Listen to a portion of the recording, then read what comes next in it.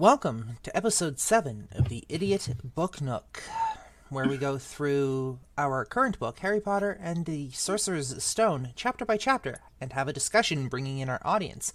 My name is Blazewing, and my pronouns are she, her, and they, them.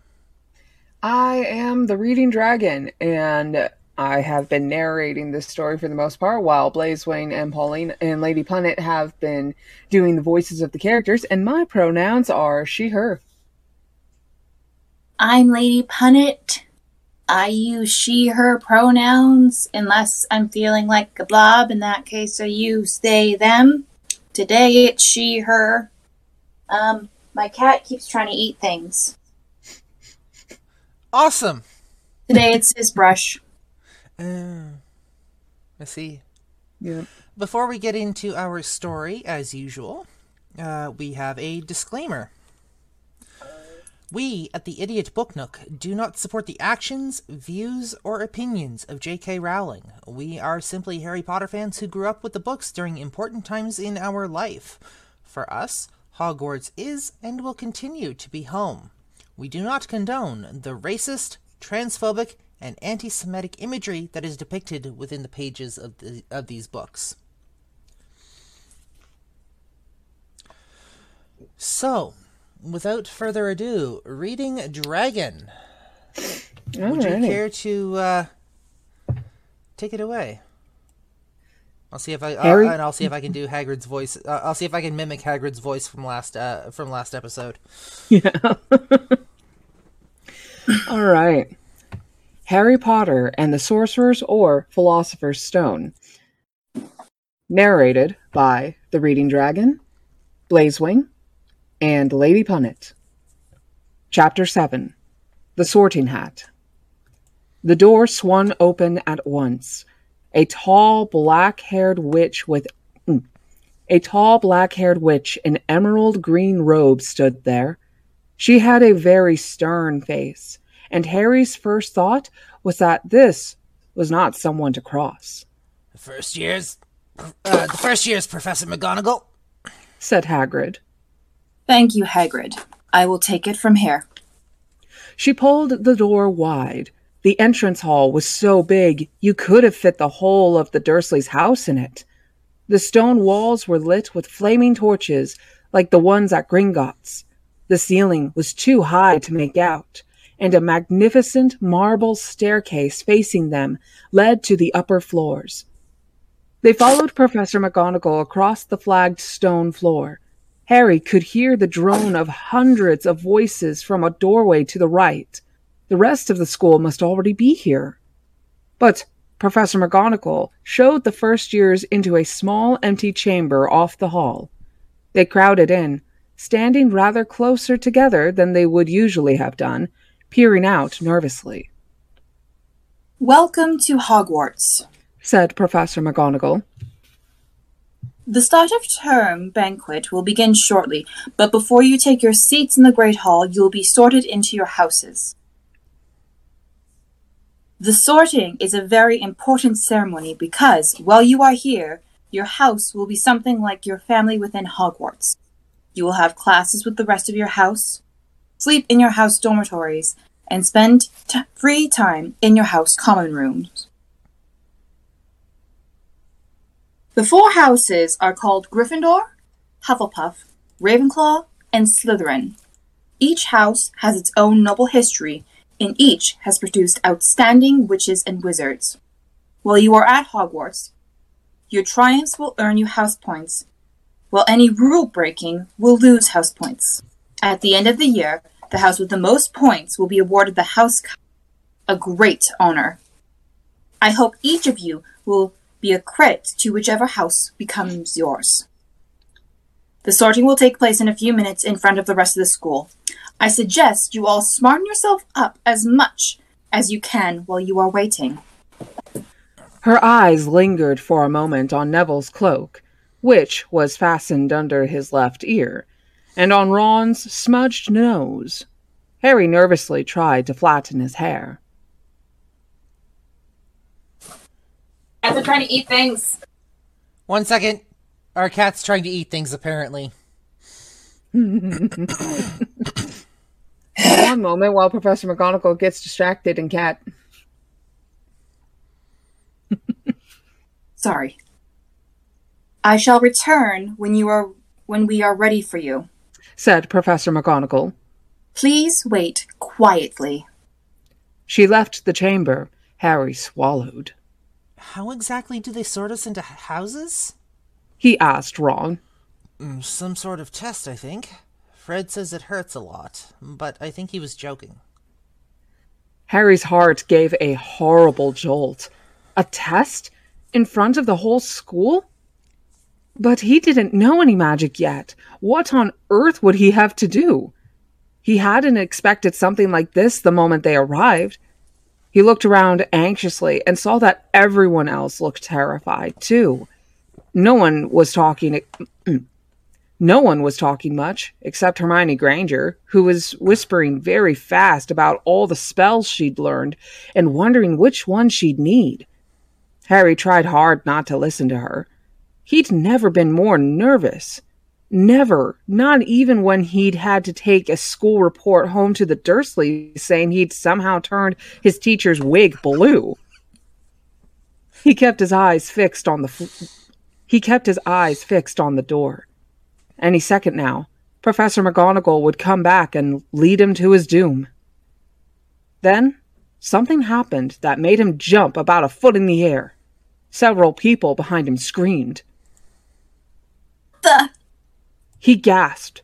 So did the people around him. About 20 ghosts had just streamed through the back wall. Pearly white and slightly transparent, they glided across the room, talking to one another and hardly glancing at the first years. They seemed to be arguing. What looked like a fat little monk was saying, "Forgive and forget, I say. We ought to give him a second chance." My dear Friar, haven't we given Peeves all the chances he deserves? He gives us all a bad name, you know. He's not really even a ghost, I say. What are you all doing here? A ghost wearing a ruff and tights had to suddenly notice the first years. Nobody answered. New students, said the fat friar, smiling around at them. About to be sorted, I suppose. A few people nodded mutely. Hope to see you in Hufflepuff, said the friar. My old house, you know. Along now, said a sharp voice. The sorting ceremony is about to begin. Professor McGonagall had returned. One by one, the ghosts floated away through the opposite wall. Now form a line, Professor McGonagall told the first years. And follow me. Feeling oddly as though his legs had turned to lead, Harry got into line behind a boy with sandy hair, with Ron behind him, and they walked out of the chamber, back across the hall, and through a pair of double doors into the great hall. Harry had never even imagined such a strange and splendid place. It was lit by thousands and thousands of candles that were floating in midair over 4 long tables, where the rest of the students were sitting. These tables were laid with glittering golden plates and goblets. At the top of the hall was another long table where the teachers were sitting. Professor McGonagall led the first years up here, so that they came to a halt in a line facing the other students, with the teachers behind them. The hundreds of faces staring at them looked like pale lanterns in the flickering candlelight. Dotted here and there among the students, the ghosts shone misty silver. Mainly, to avoid all the staring eyes, Harry looked upward and saw a velvety black ceiling dotted with stars. He heard Hermione whisper, It's bewitched to look like the sky outside. I read about it in Hogwarts, a history. It was hard to believe there was a ceiling there at all, and that the great hall didn't simply open on to the heavens. Harry quickly looked down again as Professor McGonagall silently placed a 4-legged stool in front of the first years. On top of the stool, she put a pointed wizard's hat. This hat was patched and frayed and extremely dirty. Aunt Petunia wouldn't have let it in the house. Maybe they had to try and get a rabbit out of it, Harry thought wildly. That seemed the sort of thing. Wait. Okay, there we go. Noticing that everyone in the hall was now staring at the hat, he stared at it too. For a few seconds, there was complete silence.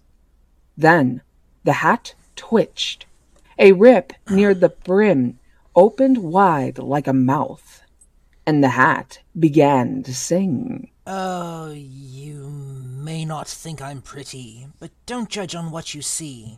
I'll eat myself if you can find a smarter hat than me. You can keep your bowlers black, your top hats sleek and tall. For I'm the Hogwarts sorting hat, and I can cap them all.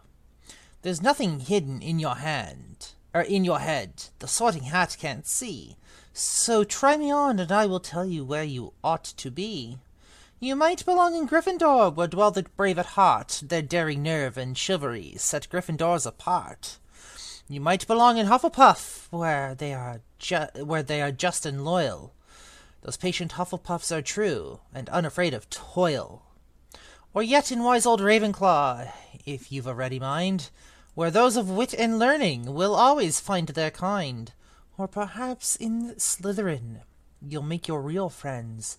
Those cunning folks use any means to achieve their ends. So put me on, don't be afraid, and don't get in a flap.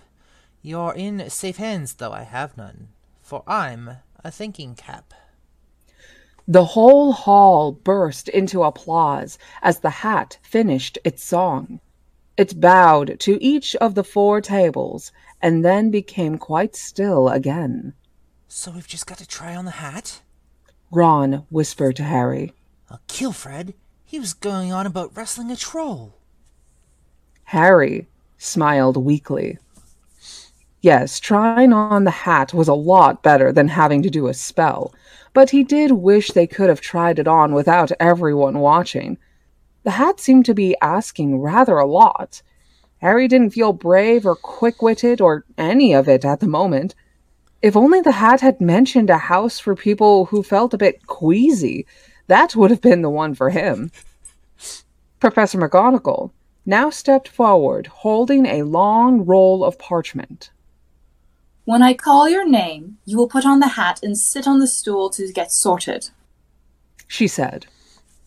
Abbot Hannah. A pink-faced girl with blonde pigtails stumbled out of line, put on the hat, which fell right down over her eyes, and sat down. A moment's pause. Hufflepuff! Shouted the hat.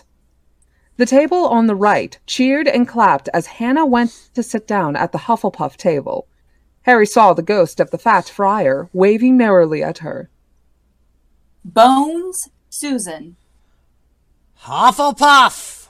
Shouted the hat again, and Susan scuttled off to sit next to Hannah. Boot Terry. Ravenclaw! The table, second from the left, clapped this time. Several Ravenclaws stood up to shake hands with Terry as he joined them. Brooklehurst Mandy. Went to Ravenclaw too, but Brown Lavender became the first new Gryffindor, and the table on the far left exploded with cheers. Harry could see Ron's twin brothers catcalling. Bulstrode Maleficent. Millicent. Millicent. Maleficent, Millicent, it's all the same thing. Then became a Slytherin. Perhaps it was Harry's imagination. After all he'd heard about Slytherin. But he thought they looked like an unpleasant lot. He was starting to feel definitely sick now. He remembered being picked for teams during gym at his old school. He had always been last to be chosen. Not because he was no good, but because no one wanted Dudley to think they liked him. Finn Fletchy Justin. Hufflepuff! Sometimes, Harry noticed, the hat shouted out the house at once, but at others it took a little while to decide. Finnegan, Seamus? Seamus. Seamus. They should have put an H then, but okay. No, it's Seamus Finnegan from, the movies. I know, but still, they should have put an H. But yeah, it's not how this works. Sorry. No. The sandy-haired boy next to Harry in the line sat on the stool for almost a whole minute before the hat declared him a Gryffindor. Granger, Hermione. Hermione almost ran to the stool and jammed the hat eagerly on her head. Because of course she did. Gryffindor! Shouted the hat. Ron groaned. A horrible thought struck Harry, as horrible thoughts always do when you're very nervous. What if he wasn't chosen at all?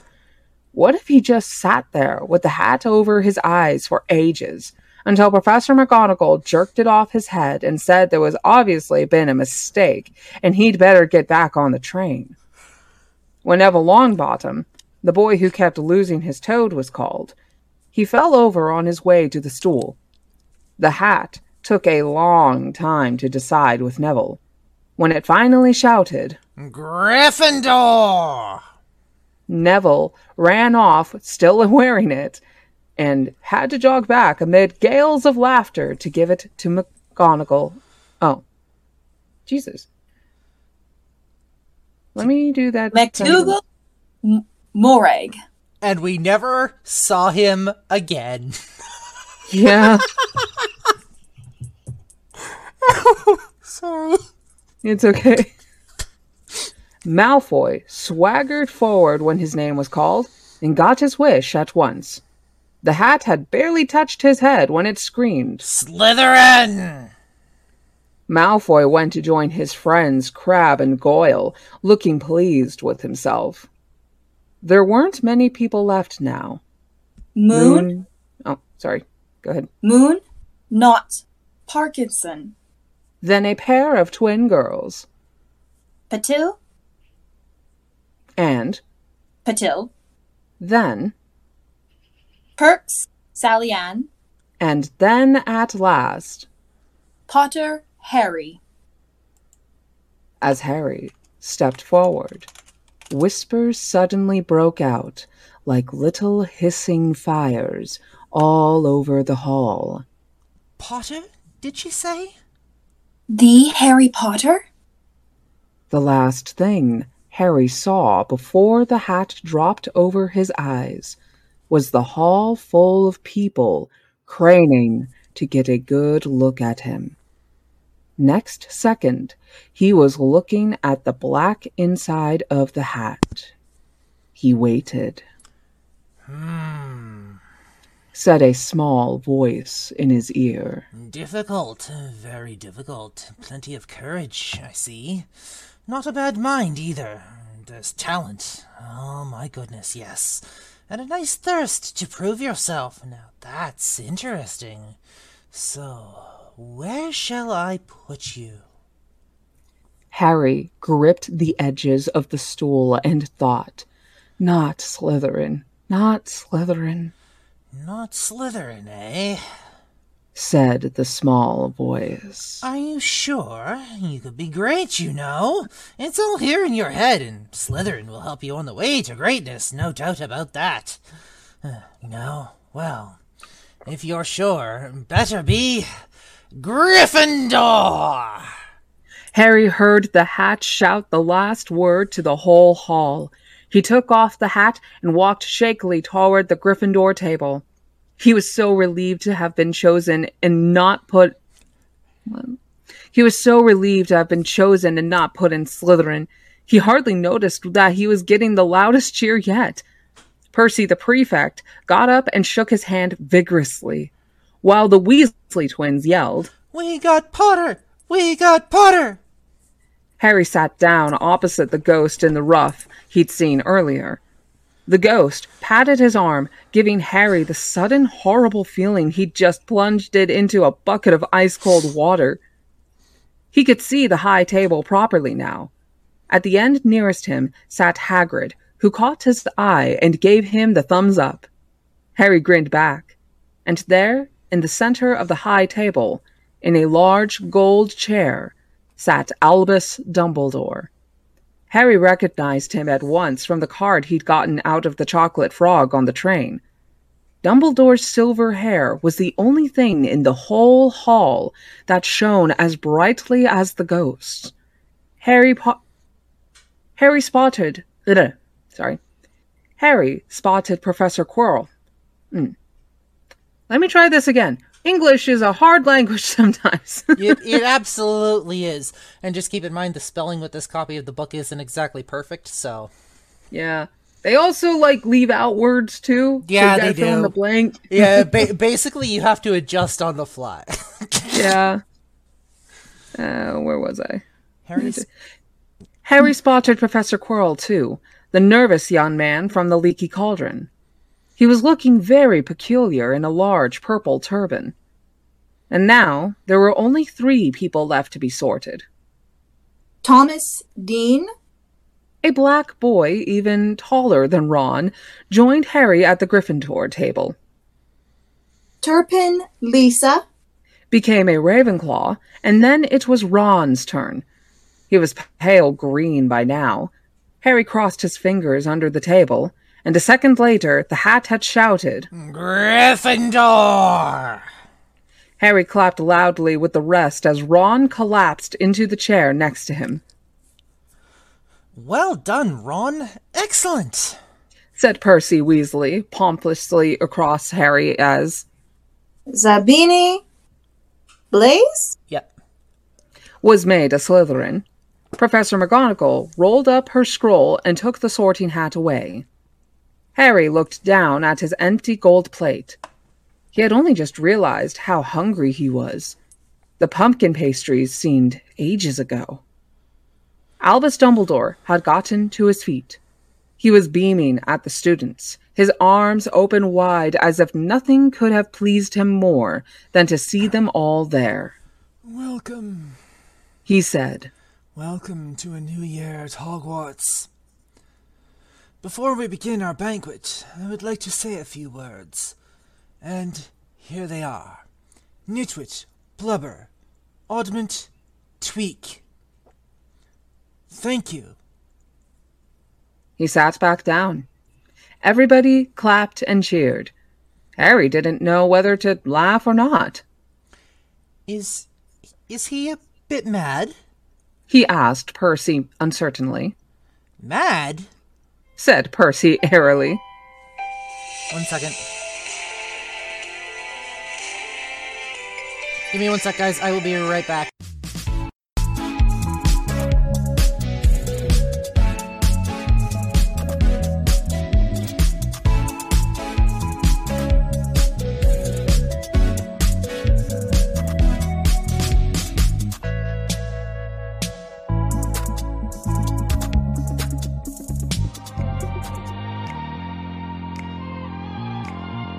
Okay. Alright, sorry about that. We're back. Let's see here. Mad? Said Percy airily. He's a genius. Best wizard in the whole world. But he is a bit mad. Yes. Potatoes, Harry?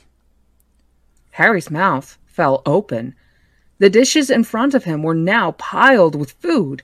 He had never seen so many things he'd like to eat on one table. Roast beef, roast chicken, pork chops and lamb chops, sausages, bacon and steak, boiled potatoes, roasted potatoes, fries, Yorkshire pudding, peas, carrots, gravy, ketchup, and for some strange reason, peppermint humbugs. The Dursleys had never exactly starved Harry, but he'd never been allowed to eat as much as he'd liked. Dudley had always taken anything that Harry really wanted, even if it made him sick. Harry piled his plate with a bit of everything except the peppermints, and began to eat. It was all delicious. That does look good, said the ghost in the ruff sadly, watching Harry cut up his steak. Can't you... I haven't eaten for nearly 400 years. said the ghost. I don't need to, of course, but one does miss it. I don't think I've introduced myself. Sir Nicholas de Mimsy Porpington, at your service, resident ghost of Gryffindor Tower. I know who you are, said Ron suddenly. My brothers told me about you. You're nearly headless Nick. I would prefer it if you call me Sir Nicholas de Mimsy. The ghost began stiffly, but sandy-haired Seamus Finnegan interrupted. Nearly headless? How can you be nearly headless? Sir Nicholas looked extremely miffed, as if their little chat wasn't going at all the way he wanted. Like this, he said irritably. He seized his left ear and pulled. His whole head swung off his neck and fell onto his shoulder, as if it was on a hinge. Someone had obviously tried to behead him, but not done it properly. Looking pleased at the stunned looks on their faces, nearly headless Nick flipped his head back onto his neck, coughed, and said, So, new Gryffindors. I hope you're going to help us win the house championship this year. Gryffindors have never gone so long without winning. Slytherins have got the cup 6 years in a row now.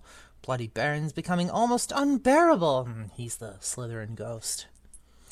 Harry looked over at the Slytherin table and saw a horrible ghost sitting there, with blank, staring eyes, a gaunt face, and robes stained with silver blood.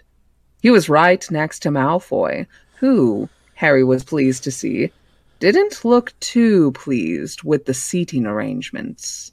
How did he get covered in blood?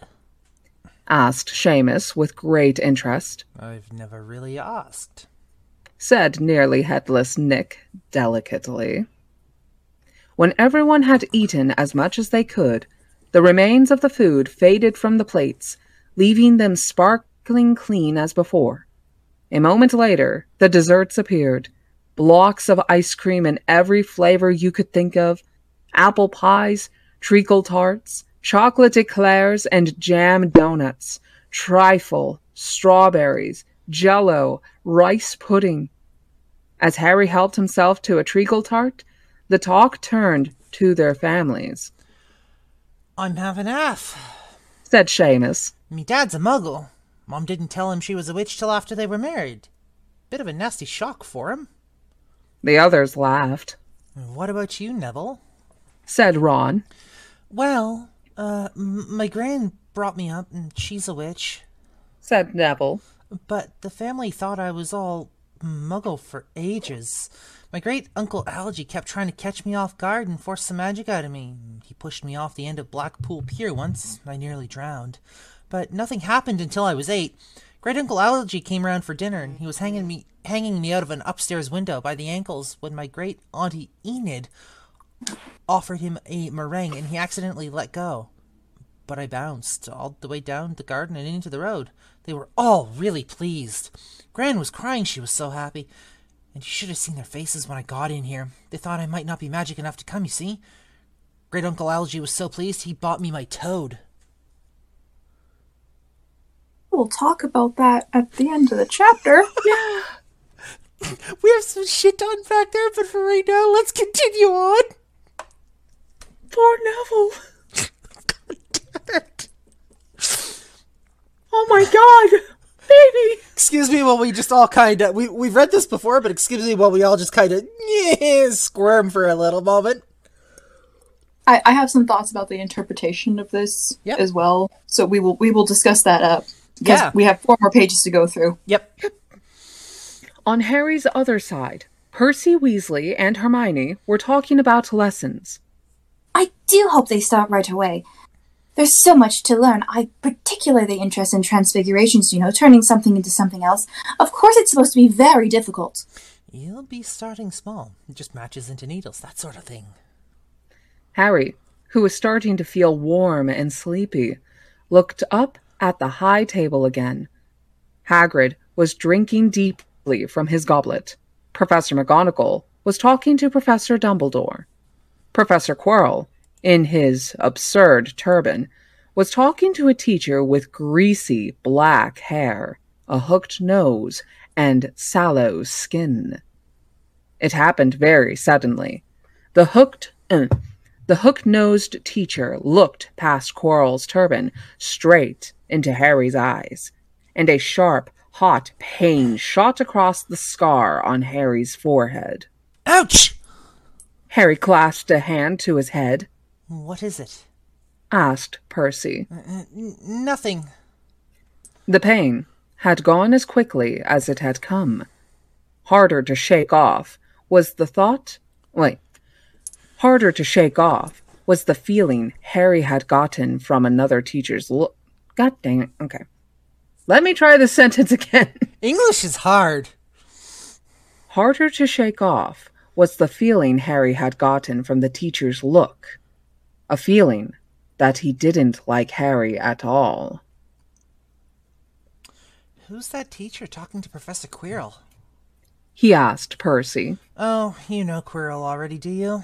No wonder he's looking so nervous. That's Professor Snape. He teaches potions. But he doesn't want to. Everyone knows he's after Quirrell's job. Knows an awful lot about the dark arts. Snape. Harry watched Snape for a while. But Snape didn't look at him again. At last, the desserts too disappeared, and Professor Dumbledore got to his feet again. The hall fell silent. Just a few more words now that we're all fed and watered. I have a few start of term notices to give you. First years should note that the forest on the grounds is forbidden to all pupils, and a few of our older students would do well to remember that as well. Dumbledore's twinkling eyes flashed in the direction of the Weasley twins. Call out. I've also been asked by Mr. Filch, the caretaker, to remind you all that no magic should be used between classes in the corridors. And Quidditch trials will be held in the second week of term. Anyone interested in playing for their house teams should contact Madam Hooch. And finally, I must tell you that this year, the third-floor corridor on the right-hand side is out of bounds to everyone who does not wish to die a very painful death. Harry laughed, but he was one of the few who did. He's not serious. He muttered to Percy. Must be, said Percy, frowning at Dumbledore. It's odd, because he usually gives us a reason why we're not allowed to go somewhere. The forest's full of dangerous beasts, everyone knows that. I do think he might have told us prefects, at least. And now, before we go to bed, let us sing the school song, cried Dumbledore. Harry noticed that the other teacher's smiles had become rather fixed. Dumbledore gave his wand a little flick, as if he was trying to get a fly off the end, and a long golden ribbon flew out of it, which rose high above the tables and twisted itself, snake-like, into words. Everyone pick their favorite tune, said Dumbledore. And off we go. And the school bellowed. Hogwarts, Hogwarts. Actually, you know what? Paulina, you can take this one. All right. Hogwarts, Hogwarts, Hoggy-Warty Hogwarts, teach us something, please. Whether we be old and bald or young with scabby knees, our heads could be with filling, with some interesting stuff. But now they're bare and full of air, dead flies and bits of fluff.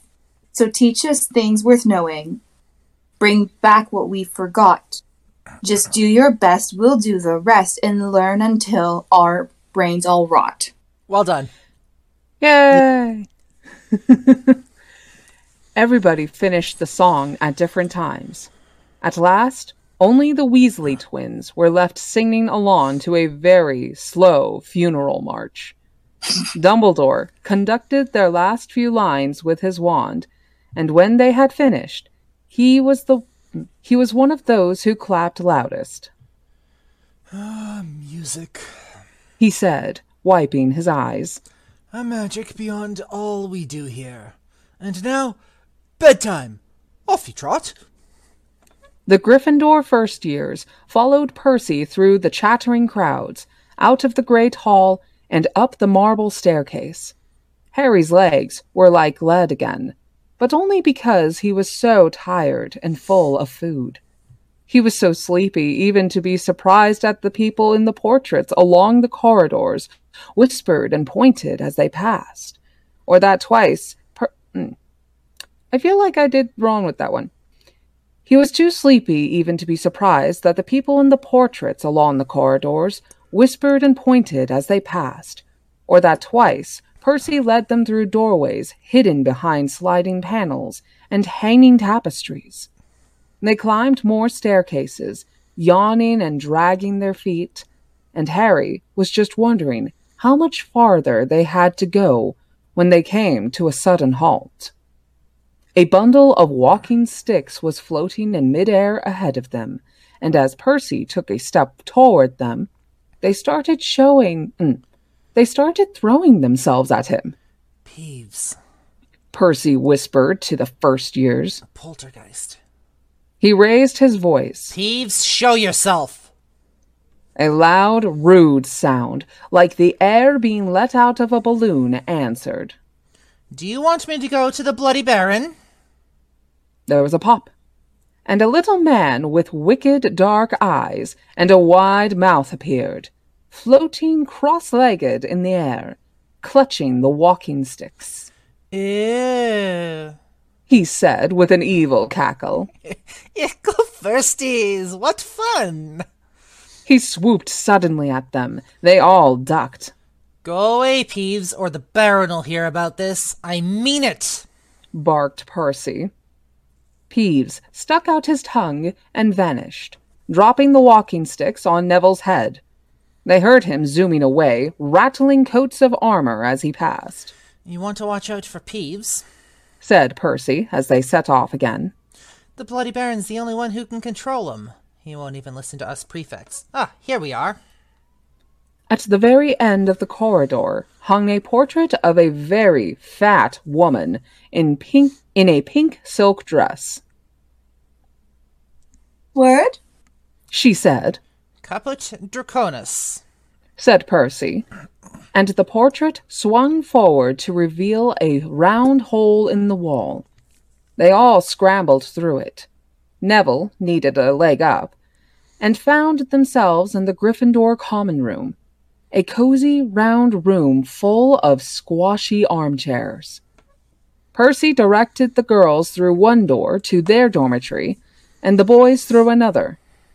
At the top of a spiral staircase, they were obviously in one of the towers, they found their beds at last. Five four-posters hung with deep red velvet curtains. Their trunks had already been brought up. Too tired to talk much, they pulled on their pajamas and fell into bed. Great food, isn't it? Ron muttered to Harry through the hangings. Get off, Scabbers! He's chewing my sheets.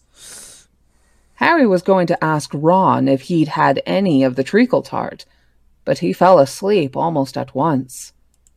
Perhaps Harry had eaten a bit too much, because he had a very strange dream.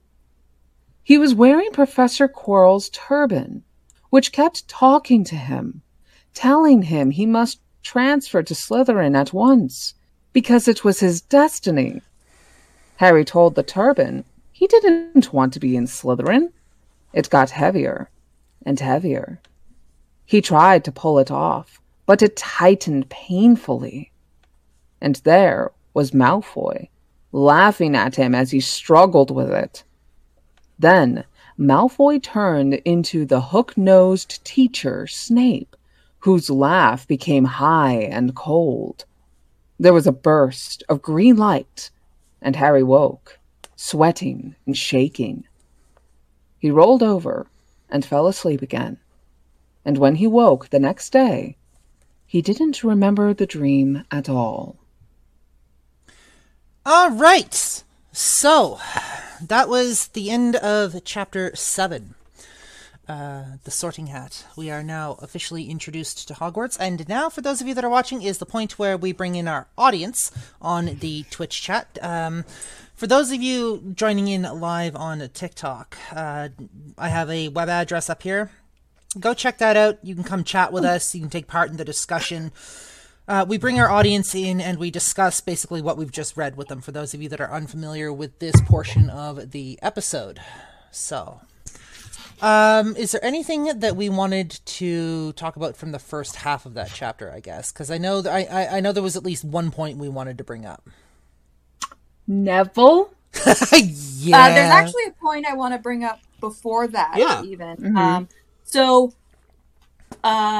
Before all of that, they were talking about what the sorting was going to be, and Ron says, "I'm going to kill Fred."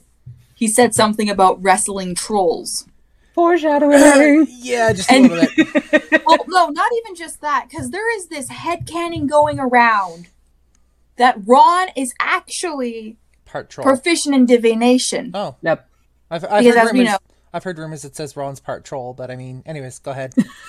Well, no, because later on, they say that he's always been like, his sarcastic comments usually come true in some way. And when he was taking divination, as we all know from the famous scene in Trelawney's class with the tea leaf readings, that prediction actually comes true. Not in the way they expected, though. Huh. Not in the way they expected, because the whole premonition would be, you'll die, but you'll be happy about it. Yeah, Interesting. because Harry was accepting of his death when it finally came. Well, there's also another thing when it comes to divination class, but we'll get into that later. There's like a whole shit show with the divination class that I want to talk about, but not until we get into it. Hello, Crittershy. Hello, Crittershy, and also hello, Elks, if you are still kicking around. But yeah, we'll now touch base on Neville's family and how they were so worried that he'd be a squib that their best course of action was to hold a baby outside its window. They abused the ever-living crap out of him. No wonder why he's such a timid child. Hello, Ferret. And also, Jordan the Dude says the Sorting Hat spouts a little limerick. Yeah, the Sorting Hat's known for being a wise ass. Yep. Which is why I believe it was made by Godric Gryffindor. Because out of all of them, I think Godric Gryffindor is the wisest ass of them all. I'm pretty sure that's actually written into canon, that it was actually Godric Gryffindor's hat, if I'm not mistaken. Yes, however, it was enchanted by all four of them, so that way it had the ability to really think about the different aspects of each house that represented the founders. Fair.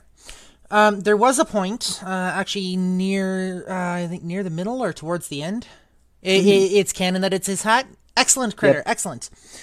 The first pain that Harry felt, so when he looked up at the teacher's table, and he looked at Quirrell, and then he looked at Snape, that pain that he felt in his scar, I didn't get this until just now. Mm-hmm. That wasn't caused by Snape. That was caused by Quirrell. That was the connection between him and Voldemort cementing. Yep. I didn't catch that. Turned. Pardon? His head was turned, so it would have been Voldemort facing him because he only saw the back of the turban. Yeah. Mm-hmm. I didn't catch that until just now. Every time I read this fucking series, I learn something new. Every time.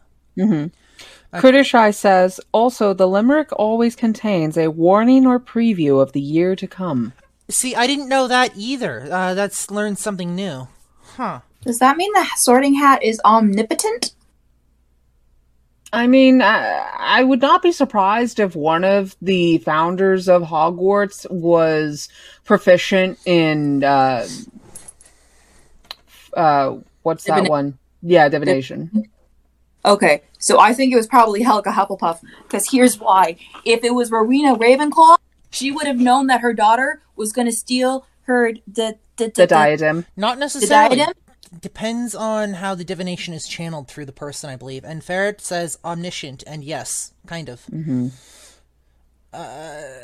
Looking at Trelawney, who we'll get into, was it next year? Is it this year or is it next year? No, It's Book third year. Third year. When we get Because that's into when they can take electives. Yep. when we get into Trelawney, she can't channel it at the drop of a hat. There has to be certain circumstances and there has to be certain prerequisites for her to be able to channel stuff. For instance, I'm just going to put this out there. She's the one that gave the prophecy about Harry. Yep. And Dumbledore, was it Dumbledore or was it Snape overheard it? I think it was Dumbledore overheard it.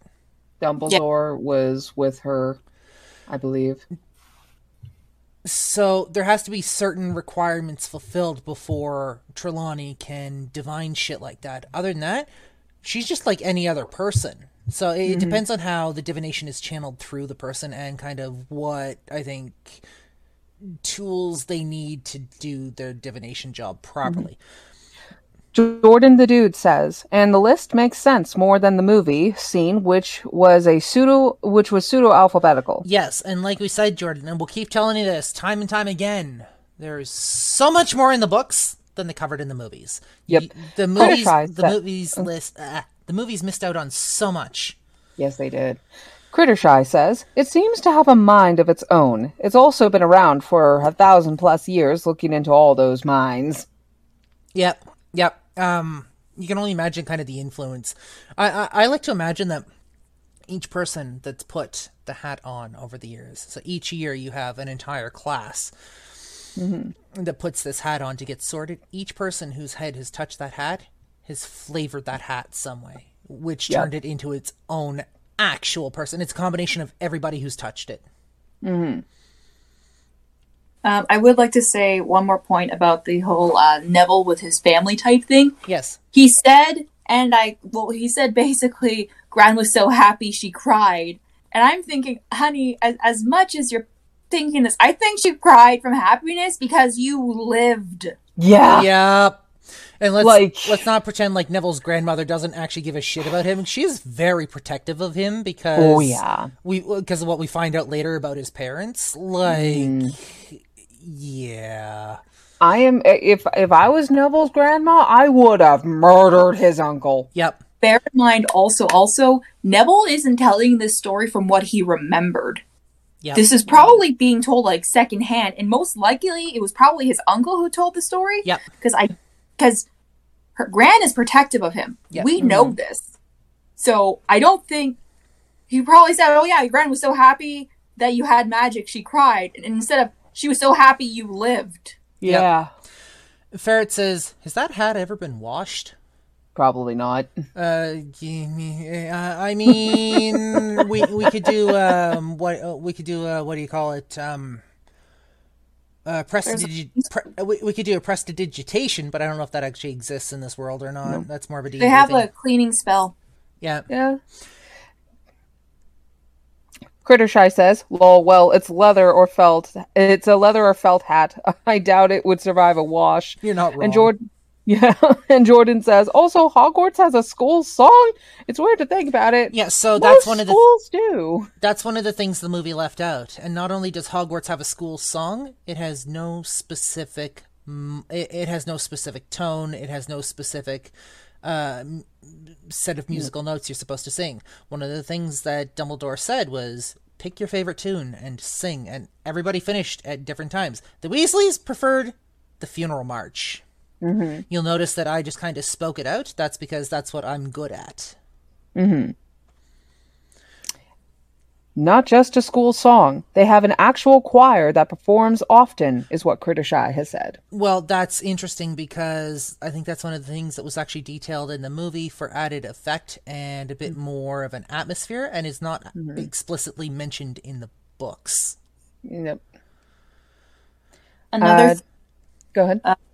Well, the last paragraph of the chapter, it's described as a nightmare. I don't think it was a nightmare. I think that was Voldemort using whatever little bit of power he had to, cement that in. You should transfer to Slytherin. You'll be great there. Yep. But then it slowly morphed into the nightmare because then it was Malfoy and then that, because I think he lost the connection, but the nightmare continued. Yep. Jordan says they don't mention it till the 4th movie. Something wicked this way comes.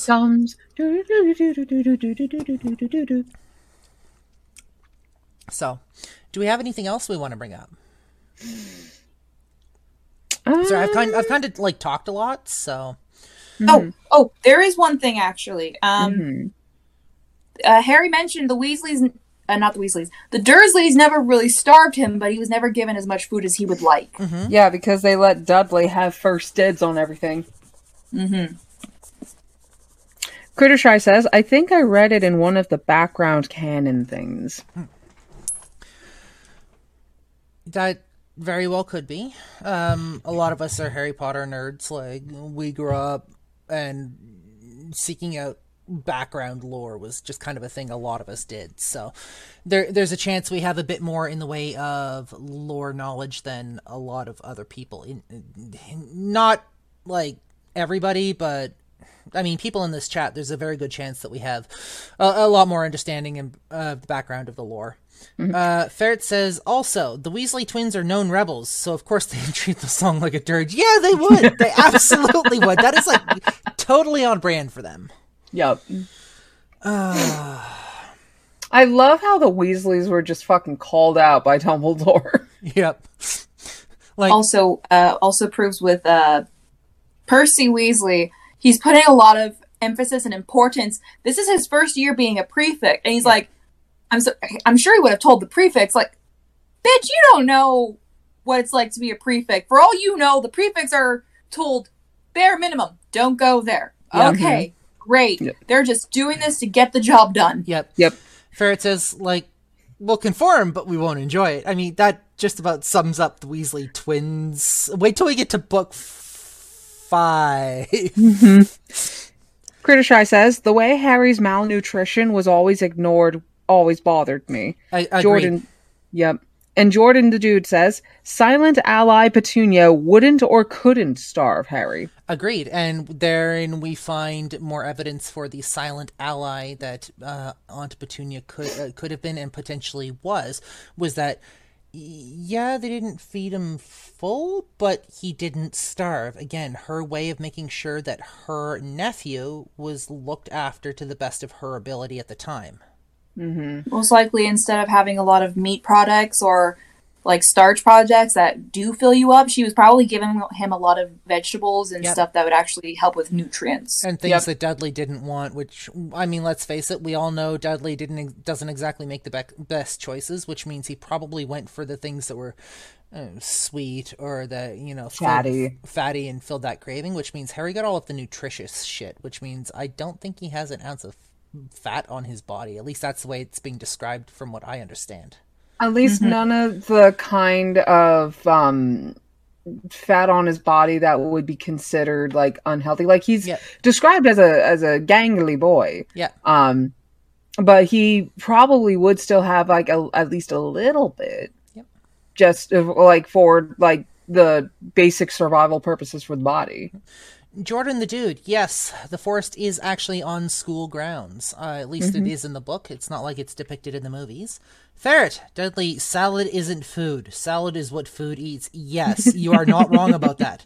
And Crittershy says, I've heard/read theories that the reason why Harry survived was because he was magical. I mean, that could also be a thing, especially since for those that have magic as an innate part of them, it can be used as a survival method. Yep. And Crittershy says, salad is a promissory note that food will arrive. Yes. Again, all of the yes. Yep. Also, wasn't it you, Lady Punnet, that said that Harry much preferred the healthier foods? That was in the fan fiction that I was reading, that he typically preferred like the greens and the stuff that was considered healthier, and one of his favorite foods was salad, and he didn't mind the fact that Vernon and Dudley put that on his plate and forced him to eat more of it. Yeah.